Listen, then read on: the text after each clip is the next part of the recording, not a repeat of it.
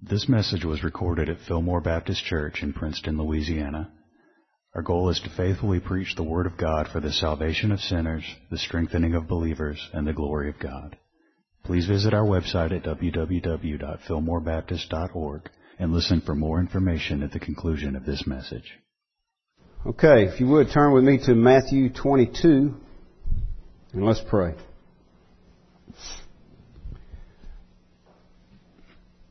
Father, we come to you in the name of Jesus, Lord, before your throne of grace,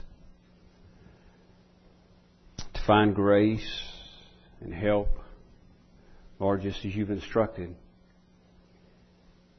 Father, we pray now as we open your word and continue worship, Lord, that you open up our minds, grant illumination.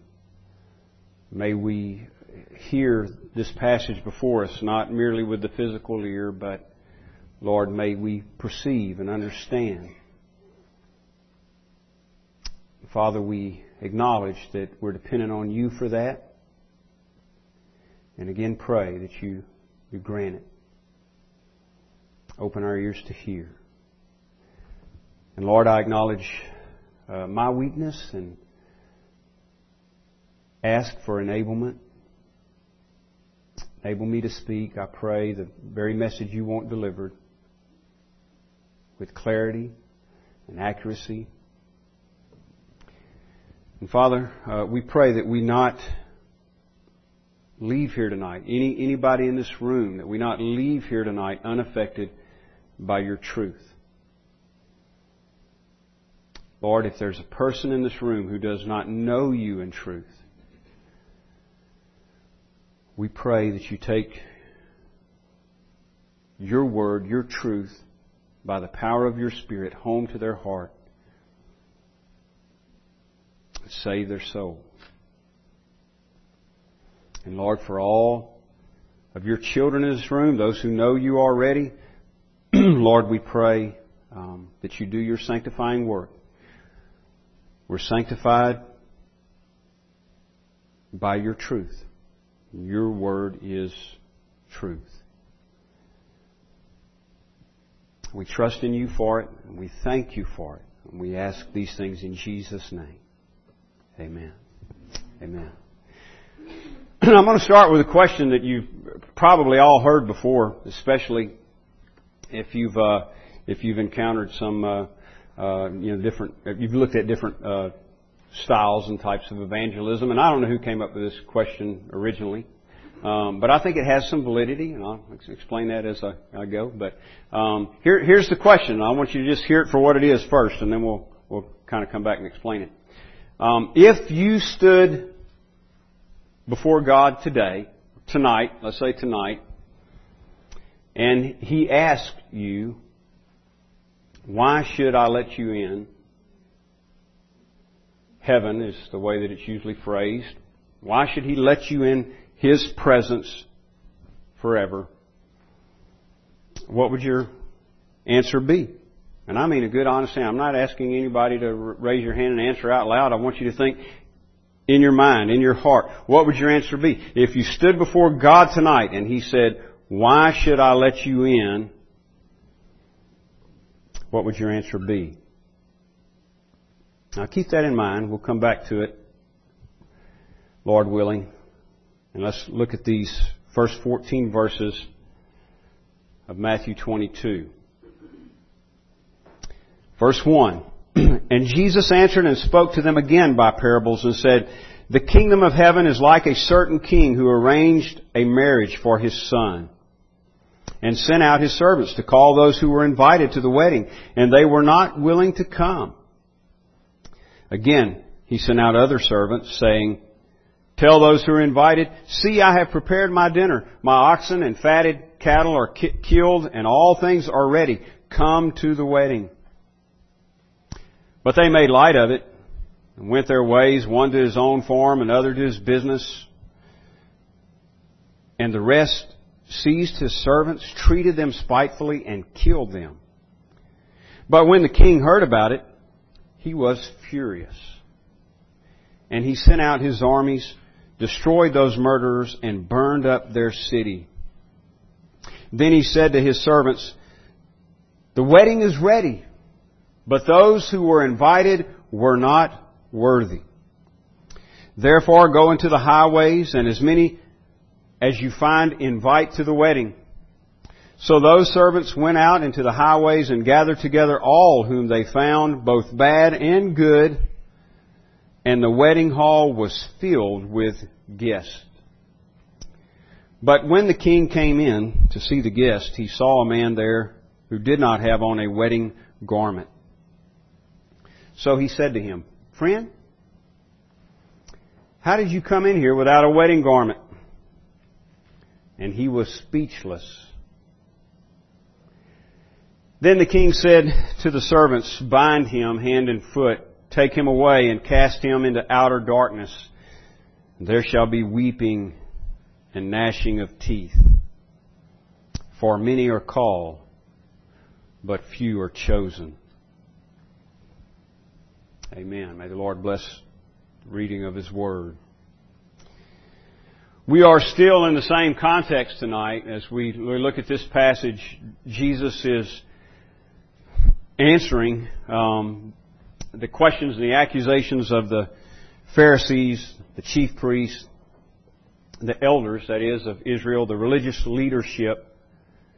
And as He's doing that, He is indicting them and even pronouncing judgment upon them. We were talking a little bit just in our Knowing God class just a little while ago about what is called an oracle of woe. That's a serious thing. It's not, we kind of make light of it sometimes, woe is me. I used to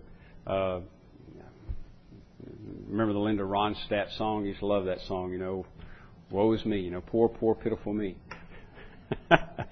And you can picture the guys on Hee Haw, singing gloom and despair and agony on me. That's kind of what we think of a lot of times. Woe is me. Self-pity. But when you see that word in the Scripture, in the prophets, or from the mouth of Jesus like here, again, it's what's known as an oracle of woe. That is a divine word from God pronouncing judgment. It is a severe pronouncement of judgment. If you keep that in mind, when you read Isaiah 6, when Isaiah has his vision of the Lord, he says, "I saw the Lord high and lifted up, and the train of His robe filled the temple." He saw a vision of God in all of His glory, the Lord Jesus Christ in all of His glory. And Isaiah's response, and he saw the seraphim praising Him. "Holy, holy, holy is the Lord." And Isaiah's response was, "Woe is me, for I'm undone." And if you keep the definition in mind that we just talked about, you'll understand that what Isaiah was saying was not just some empty, shallow statement of self-pity, but he was pronouncing judgment on himself because he saw at that moment the holiness of God, the glory of God, and that vision magnified his own view of his own sinfulness. And so he said, "Woe, woe!" Here's a prophet of God pronouncing an oracle of woe upon himself. "Woe is me, for I'm undone. I'm a man of unclean lips, and I dwell among a people of unclean lips." He saw his own sinfulness. It's a severe pronouncement of judgment. Well, that's what Jesus is doing in these verses, and we're going to see it again as we go into, especially into chapter 23, where He's just repeatedly, "Woe, woe to you, scribes and Pharisees! Woe to you, scribes and Pharisees! Woe to you, Pharisees and lawyers," over and over and over again, pronouncing judgment. Well, that's what He's doing here. He's pronouncing an indictment against the leadership, against all unbelievers here that he's confronted with. and pronouncing judgment upon them, judgment to come, sure judgment to come. We'll see more of that as we go. Of course, he's going to really unpack that in chapter 24. So, stay tuned for that. But now he does, again, what we saw this morning, as he presents them again with another indictment. He does it in the form of a parable. So, very similar to what we saw this morning with the parable of the tenants. And there they were pictured as these rebellious tenants who refused to bring the fruits that the landowner demanded. When God, there's a picture there of God looking for fruit in the nation of Israel. Just like we saw in verses 18 and 19. Jesus comes to the fig tree. There's a representation of the nation of Israel, and he finds no fruit. And so he curses it. And that's what's happening in this parable, and that's what's happening in this whole passage in reality, what Jesus is doing. He's saying to them, you've missed the day of your visitation. You have rebelled. Down through the centuries, you have rebelled. We sent you messenger after messenger after messenger, and you've mistreated them, you've stoned them, you've killed them. And now the Son Himself has come to His own people, and His own people did not receive Him. Light came into the world, and men loved darkness. You've missed the day of your visitation. Now you suffer the consequences. So he's putting that again in parable form. A little bit different emphasis here that I think we'll notice as we go, but very similar to the parable in the previous chapter, verses 33 through 46. And this time it's a wedding feast, celebration.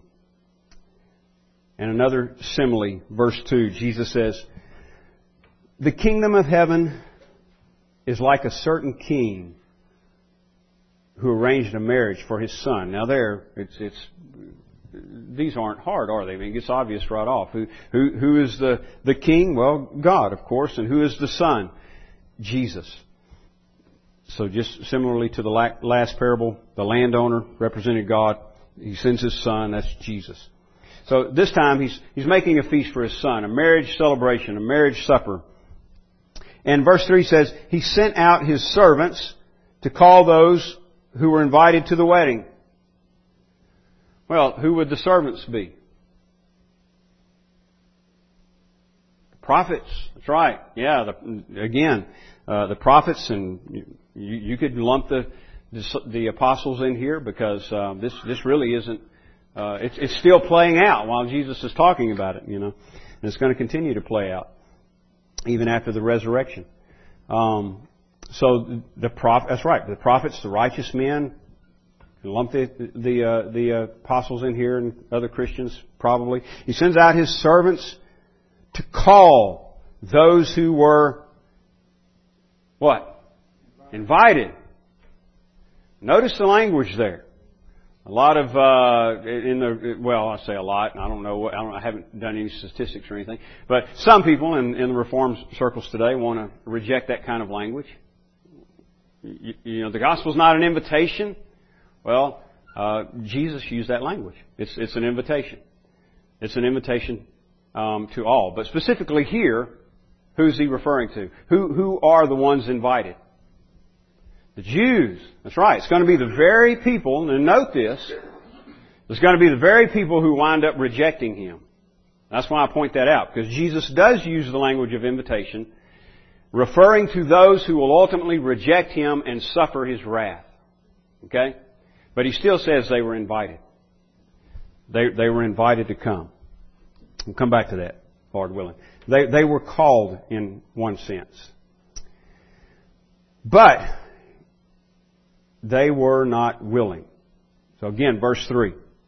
He sent out His servants to call those who were invited to the wedding, and they were not willing to come. So He had a list. Let's just use this analogy, wedding supper invitations. And He's got an original list of people who are invited to come.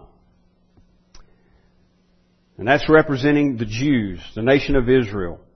But they were not willing to come. Now this is a slap in the face. If you just think about the parable, the analogy that Jesus is using, you've got a king inviting you to come and join in the celebration of the wedding of his son. Well, what an honor that would be, right? I know that's a little foreign to us because we don't have kings in American culture. It's always a challenge when we come to those things in the Scripture because we're not used to living under a monarchy. But we get the idea. It would be a great privilege, a great honor. That's not something you would want to turn down. So it's a slap in the face. He invites them to come, and they all say no. They're not willing to come. That's going to be key also. You may want to underline that. They were not willing. Jesus uses that language more than once. In fact, let me give you another example that I will probably refer back to. In chapter 23, verse 37, Jesus says, "O Jerusalem, Jerusalem, the one who kills the prophets and stones those who are sent to her." Does that sound familiar? I mean, this is what's being pictured in both of these parables. And Jesus is stating it explicitly in 23:37, and this is what they actually did historically. "Jerusalem, Jerusalem, the one who kills the prophets and stones those who are sent to her. How often I wanted to gather your children together as a hen gathers her chicks under her wings, but you were not willing."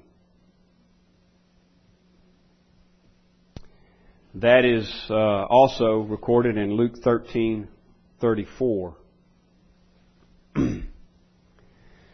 So they were not willing. In verse 4, again, he sent out other servants saying, "Tell those who are invited, see, I have prepared my dinner. My oxen and fatted cattle are killed, and all things are ready." I mean, that's great news. If you think about that for a moment, that's great news. All things are ready. The king has prepared a feast, and what we've got here is an analogy of God making preparation for us to come into eternal fellowship with His Son. And all things are ready.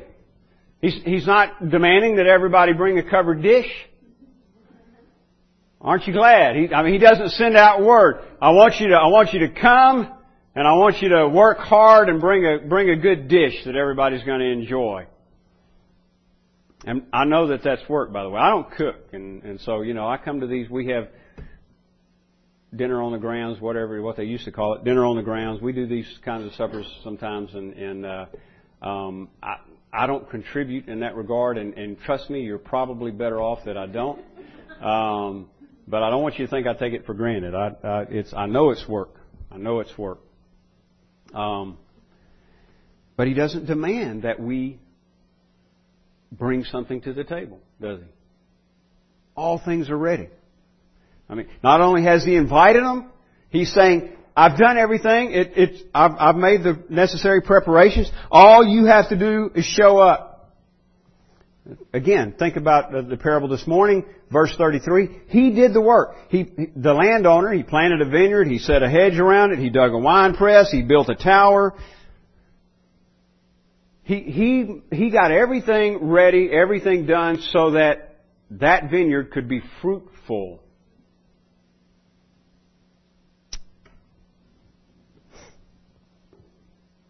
So everything's ready, he says. Come to the wedding. Just come. Just show up. In verse 5, but they made light of it and went their ways. And that's one reason I pointed out a moment ago that what a privilege that would be to be invited by royalty to come and dine at the table. That was always seen as a great privilege. Remember the son of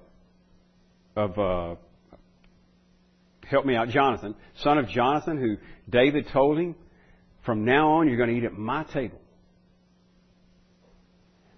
And that was David's way of blessing him, bringing him into his fellowship, and taking his needs on and providing for him. From now on, you're going to eat with me. You're going to eat at my table. That's a great privilege. They didn't appreciate it. They took it lightly. They made light of it and went their ways, one to his own farm, another to his business. That is, they all had excuses. They all had something they had to do. Well, let me just go back, one guy said to Jesus, let me just go back and say farewell to all of my family. Well, I need to go back and bury my father. And then, once I get that taken care of, I'm with you.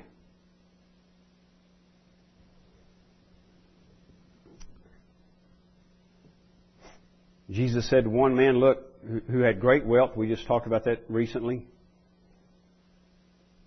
Sell everything you've got, take the money, give it to the poor. You come, follow me. And he went away grieved, that young man, because he had great possessions. Everybody's got an excuse. Well, I can't go because I got to do this, I got to take care of this, or I got to do that. I'm too young. Got my whole life ahead of me. There's a lot of things I could be doing. Too much I want to do. I can't serve Jesus. And besides, that's just too serious a matter. I'm out having a lot of fun right now. I got too much to do, or I'm too old. Whatever it is. I'm not the right age. I've got this going. I've got that going. Everybody's got an excuse. And the rest of them, and boy, this will sound familiar again if you're thinking about the last parable. The rest seized his servants, verse 6, treated them spitefully and killed them.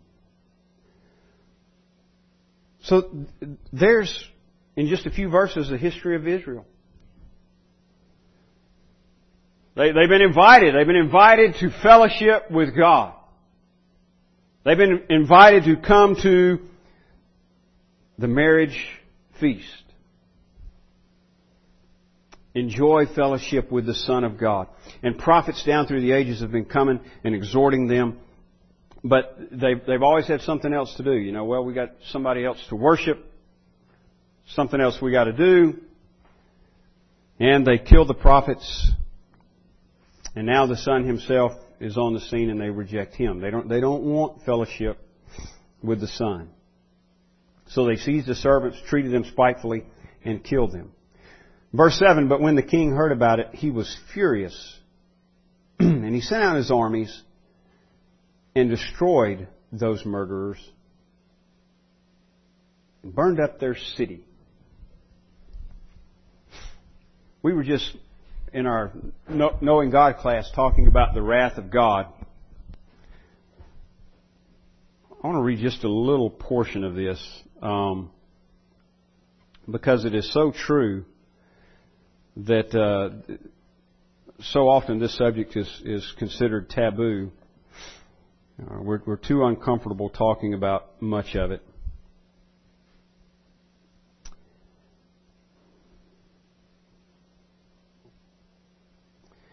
Yeah, let me see here. I wasn't prepared to do this, obviously, but I was just thinking about something we read a moment ago. Okay. The Bible labors the point that just as God is good to those who trust Him, so He is terrible to those who do not. The Lord is a jealous God. Now this is language from Scripture, specifically Nahum 1. And it's just extracted from there. It's all put together as a montage. The Lord is a jealous God and avengeth. The Lord avengeth and is full of wrath. The Lord taketh vengeance on His adversaries, and He reserveth wrath for His enemies. The Lord is slow to anger and great in power, and will by no means clear the guilty. Who can stand before His indignation, and who can abide the fierceness of His anger? His fury is poured out like fire, and the rocks are broken asunder by Him. The Lord is good, a stronghold in the day of trouble, and He knoweth them that put their trust in Him. But He will pursue His enemies into darkness. Nahum 1, 2 through 8. That's just one passage. Of course, He lists many, and we're looking at one here. Jesus is serious about the consequences. And as a matter of fact, verse 7,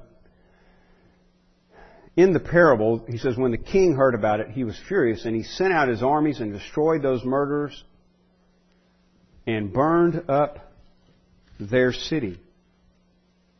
Now that's interesting, because Jesus goes on to later to pronounce judgment upon Jerusalem, as we read one passage a moment ago, and that's almost precisely what he says is going to happen.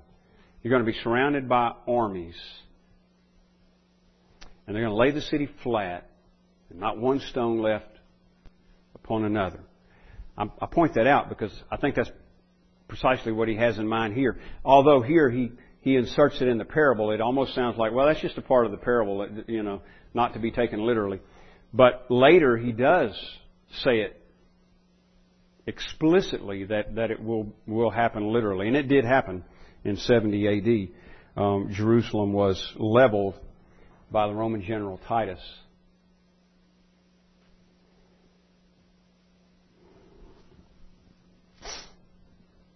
Then he said to his servants, verse 8. All right, so the first group of people that he had invited rejected the invitation. And now the king, and they were dealt with accordingly. They suffered the consequences, verse 7. In verse 8, then he said to his servants, that is, the king said to his servants, the wedding is ready. There it is again. The wedding is ready. Everything's ready. There's going to be a wedding. And there's going to be gifts. The wedding is ready, but those who were invited were not worthy.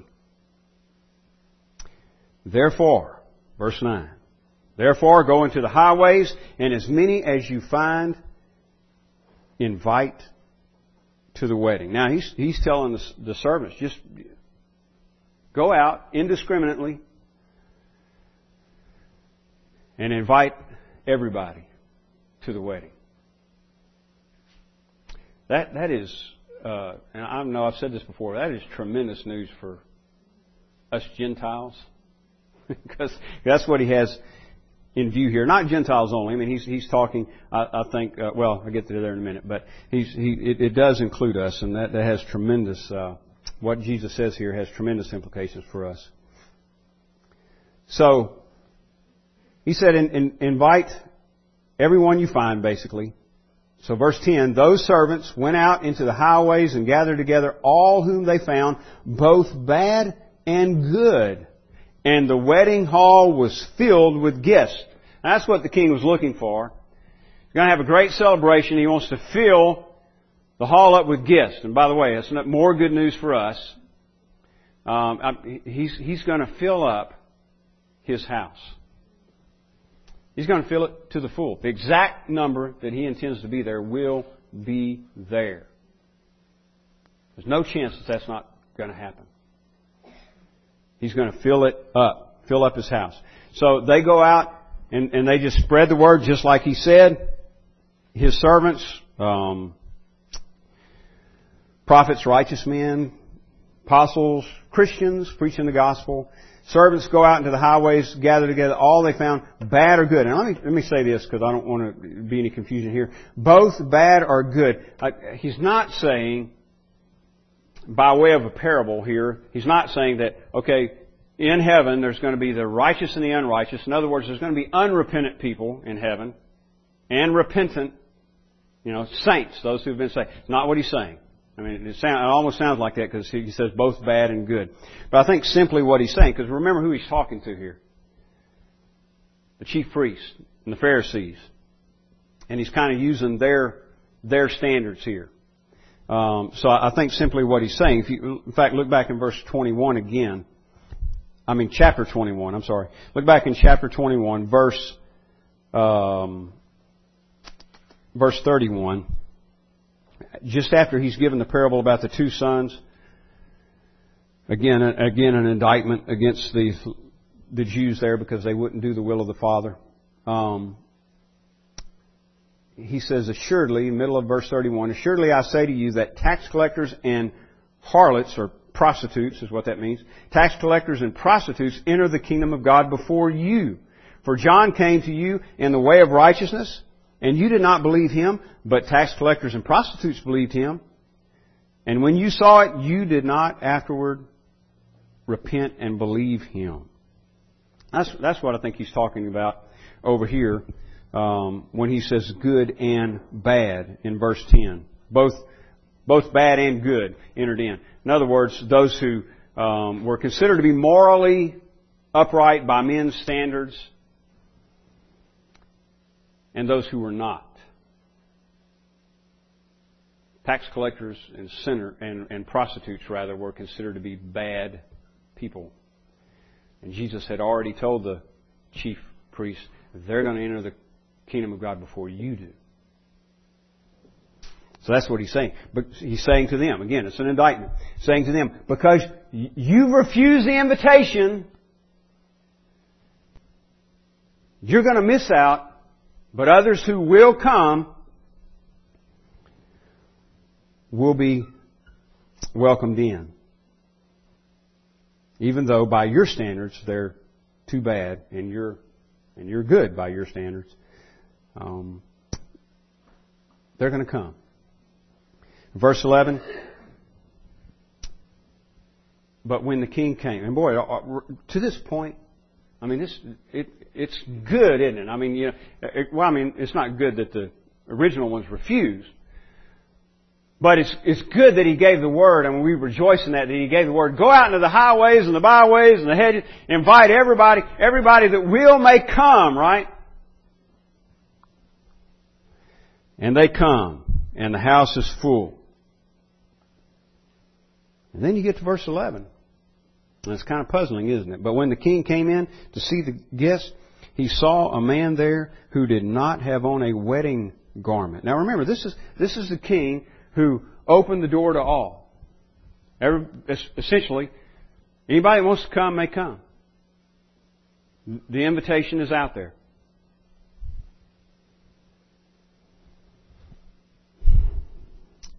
And he sees a man at the feast that's not wearing a wedding garment. So he said in verse 12, "Friend, how did you come in here without a wedding garment?" In other words, the wedding garment was required to participate in the wedding celebration.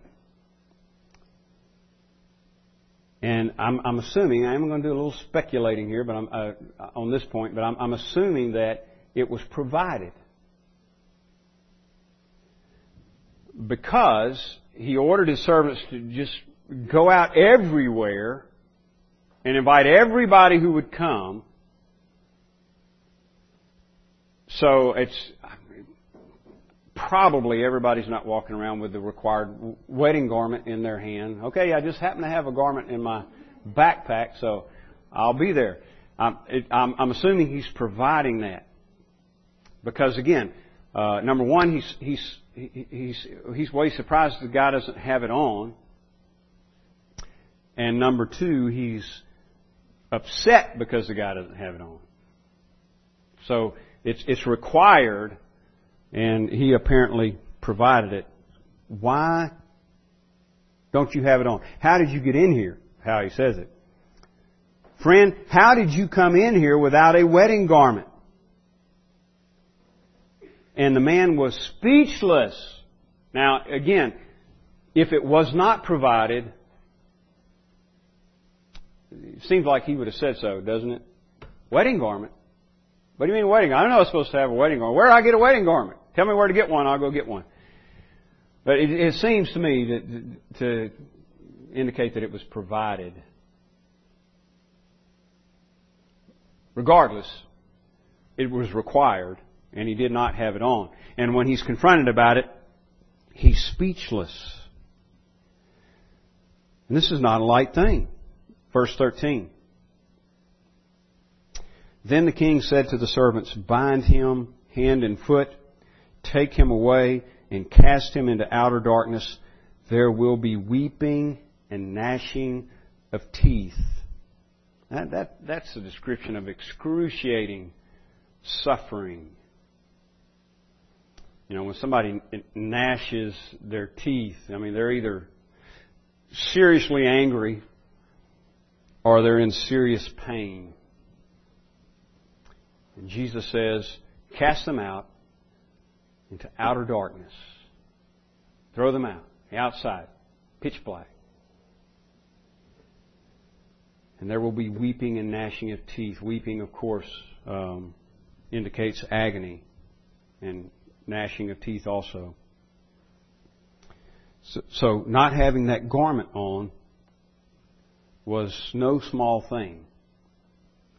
And then Jesus finishes it up with verse 14. For many are called, but few are chosen. Boy, the clock's really working against me here tonight, but I'm going to just say a few things and we'll wrap it up.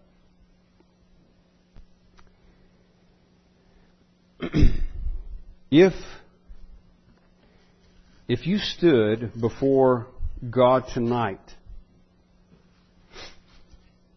and let me tell you something, your age doesn't matter. Your age doesn't matter because any one of us could leave this world at any moment.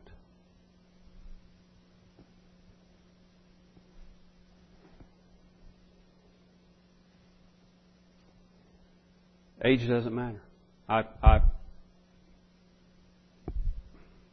One funeral I helped, I assisted in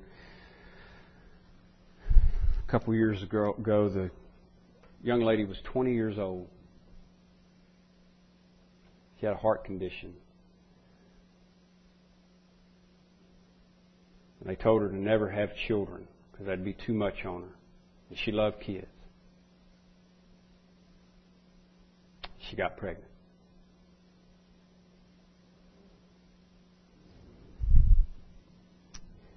She survived the birth, but she only lived about 6 months after the baby was born. 20 years old. And then we've all known of kids even younger than that. Age is not really that much of a factor. We could all leave here at any moment. If you stand before God tonight, and whenever you leave, if it's tonight or if it's 80 years from now, you'll stand before God.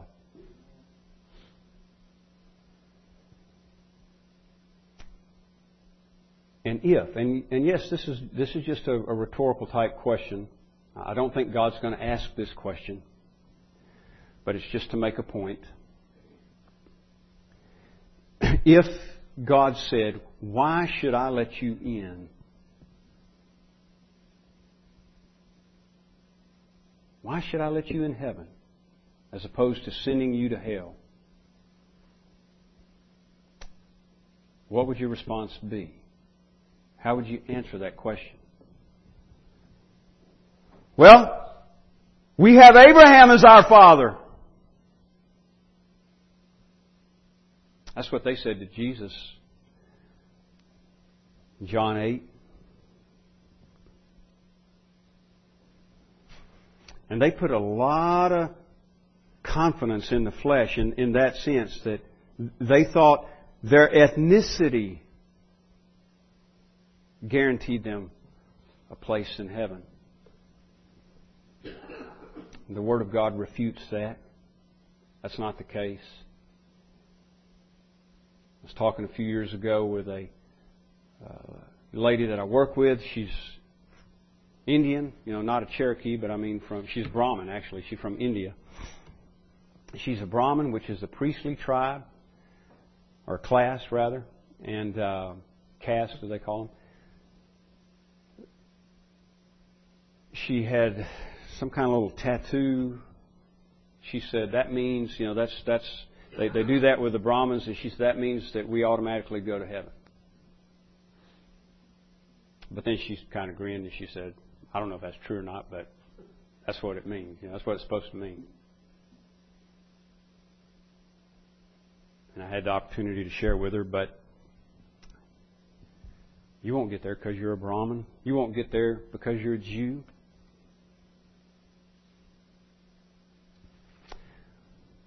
What about all the good works we've done? Look at the Pharisees and the chief priests. I mean, these were, in one sense, yes, we look back at them as Christians and we think, well, these were some wicked people. But I wonder if you'd been living in Jerusalem at that time, if you would have thought of them as wicked people. In other words, all I'm saying is morally, in many ways, they were upright. What we would consider, by men's standards, to be upright. It was the tax collectors and the prostitutes and the beggars and those types that were looked down on by society. These guys were held in esteem, and they certainly held themselves in esteem.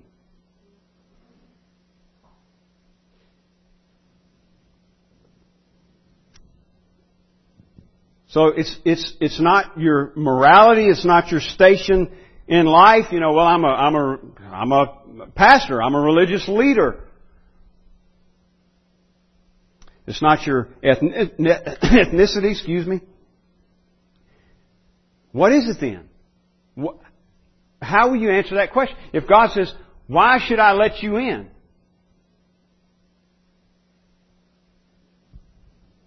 It's one thing, brothers and sisters. It's where you stand with Jesus Christ. I mean, this is why He's pronouncing judgment upon the Pharisees and the chief priests and all the other unbelievers here in front of Him. Precisely for that reason. Because they are unbelievers. Because they do not accept Him. Because they reject Him.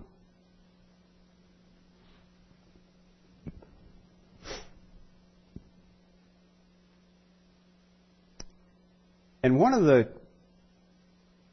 unnerving things about this passage, like I say, if you could take out, verse 11 and 12 and 13, if you could take out 11, 12, and 13 and scoot 14 up there, this would be a pretty relatively easy passage to deal with. But we've got this man in the wedding feast. He's among the party. He's there without a wedding garment. And the other guests don't seem to have a problem with it. They seem to be oblivious to it. He's one of the crowd. He's been invited. And he came. He showed up. He didn't say, I got to go take care of my farm. I got to do this. I got to do that. He showed up. He responded positively to the invitation and he showed up. And he's among the crowd. And the king singles him out simply because he doesn't have the right attire? That seems a little severe, doesn't it? Get the man a wedding garment. That's kind of what you don't you have one in the foyer?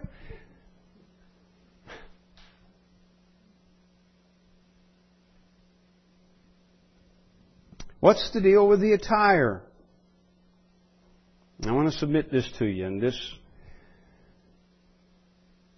yes, is somewhat open to interpretation, but I think in light of everything that Jesus is saying and all that we've been talking about through all of this, especially these past couple of chapters, the key issue here is their rejection of Christ. Remember, their refusal to do God's will. That's what you got, and all the way through here. That's what you see in the fig tree in 21, 18, 19. It's not bearing fruit. Or 18 through 22. In verses 23 through 26, roughly, they are questioning Jesus' authority. You know, that they don't like Him. They don't like His authority. And they did this. They did the same thing. They rejected the authority of John the Baptist, as Jesus points out. Then the parable of the two sons. They are pictured as the ones who will not do the Father's will, which again is the key issue. In the parable of the vine dressers we talked about this morning, they are the rebellious tenants rising up against the landowner and trying to steal what is rightfully his. Kill the son, seize his inheritance.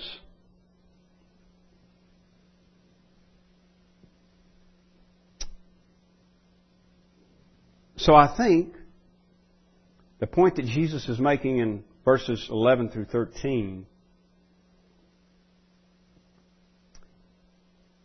is that everybody is invited to come,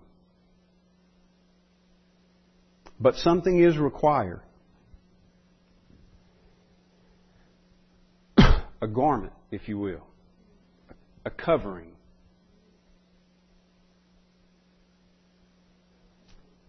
And that covering is the righteousness of Christ by faith in Christ. And without that covering, you can come through these doors, you can come through that door or those doors, and you can hang out with the people of God. But when it comes down to it, when it comes down to eternity, you're not going in without a wedding garment. I'm not going in without a wedding garment. We're not going to make it on our own righteousness. That's what the Pharisees were doing. It's what the unbelieving Jews were doing, clothing themselves. Listen to the words of Paul here in Romans 10. Brethren, my heart's desire and prayer to God for Israel is that they may be saved. For I bear them witness that they have a zeal for God, but not according to knowledge. Zeal won't do it either, brothers and sisters. Ethnicity ain't going to do it. Zeal ain't going to do it. They have a zeal for God, but not according to knowledge.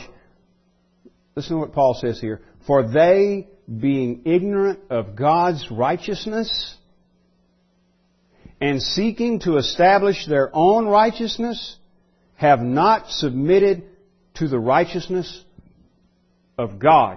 For Christ is the end of the law for righteousness to everyone who believes. That is, everyone who has faith.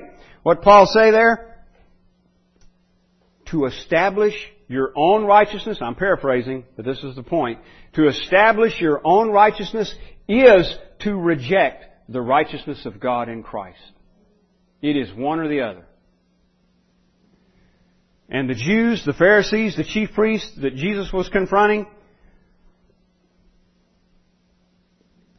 were trusting in their own righteousness. They were seeking to establish their own righteousness. They were still doing it in Paul's day. That's what he's saying there. They, being ignorant of God's righteousness, seeking to establish their own righteousness, have not submitted to the righteousness of God. Because you can't do both. You do one or the other. You either submit to the righteousness of God in Christ through faith in Christ, which he says in verse 4. Christ is the end of the law for righteousness to everyone who has faith, to everyone who believes. You either do that or you trust your own. My garment's good enough.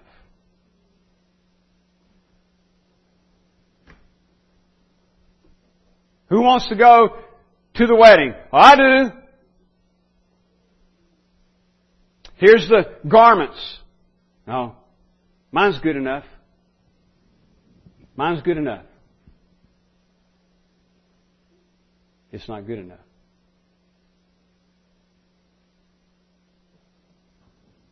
Guys, what do you say? Why should I let you in? Do you say, well, I've been a good person? Well, I've made mistakes, but I'm not really out to hurt anybody. I'm pretty moral.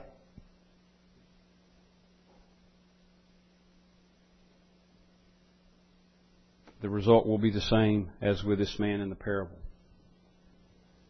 The order will be cast him out into outer darkness, and there will be weeping and gnashing of teeth. Or, if you were asked that question, would you be able to say, Father, there's no reason you should let me in and of myself.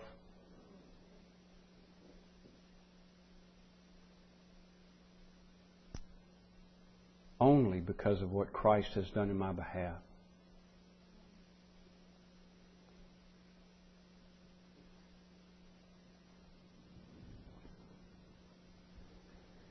Jesus said, many are called. That is, the invitation goes out to many.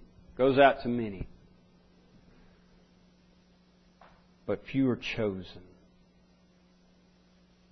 Those are the ones, the chosen ones.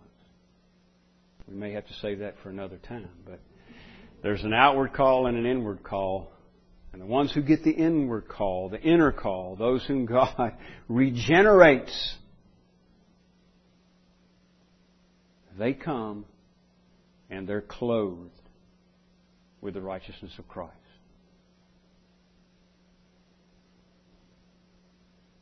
Some are invited and they reject.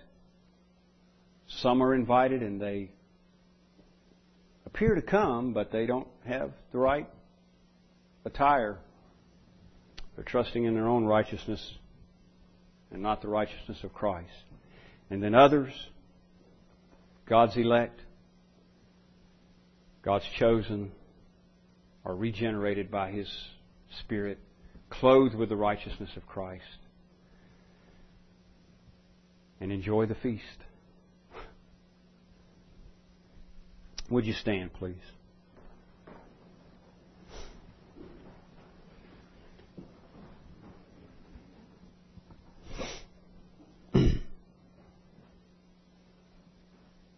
I can't save one soul.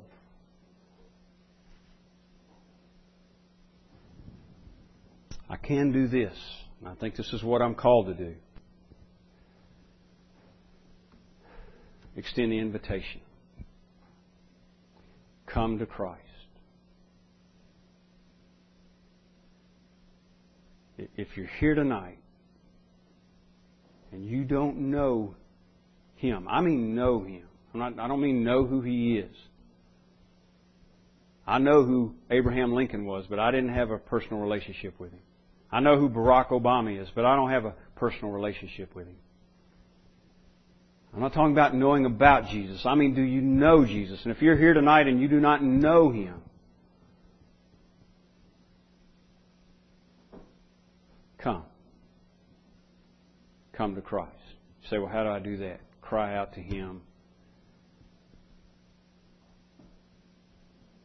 Cry out to Him for mercy. Believe on Him. Let's pray. Father, I do pray for all of us in this room, Lord, that we would not turn a deaf ear to Your truth. Anybody in this room tonight, Lord, that does not know You, Lord, we know that what it takes to break through the heart of stone is Your power, Your intervention. So that's what we ask for. You're the God who saves. And Lord, may they submit to You and join the celebration. And Lord, for those of us who already know You, may we be faithful to shout the invitation. Come to the wedding feast.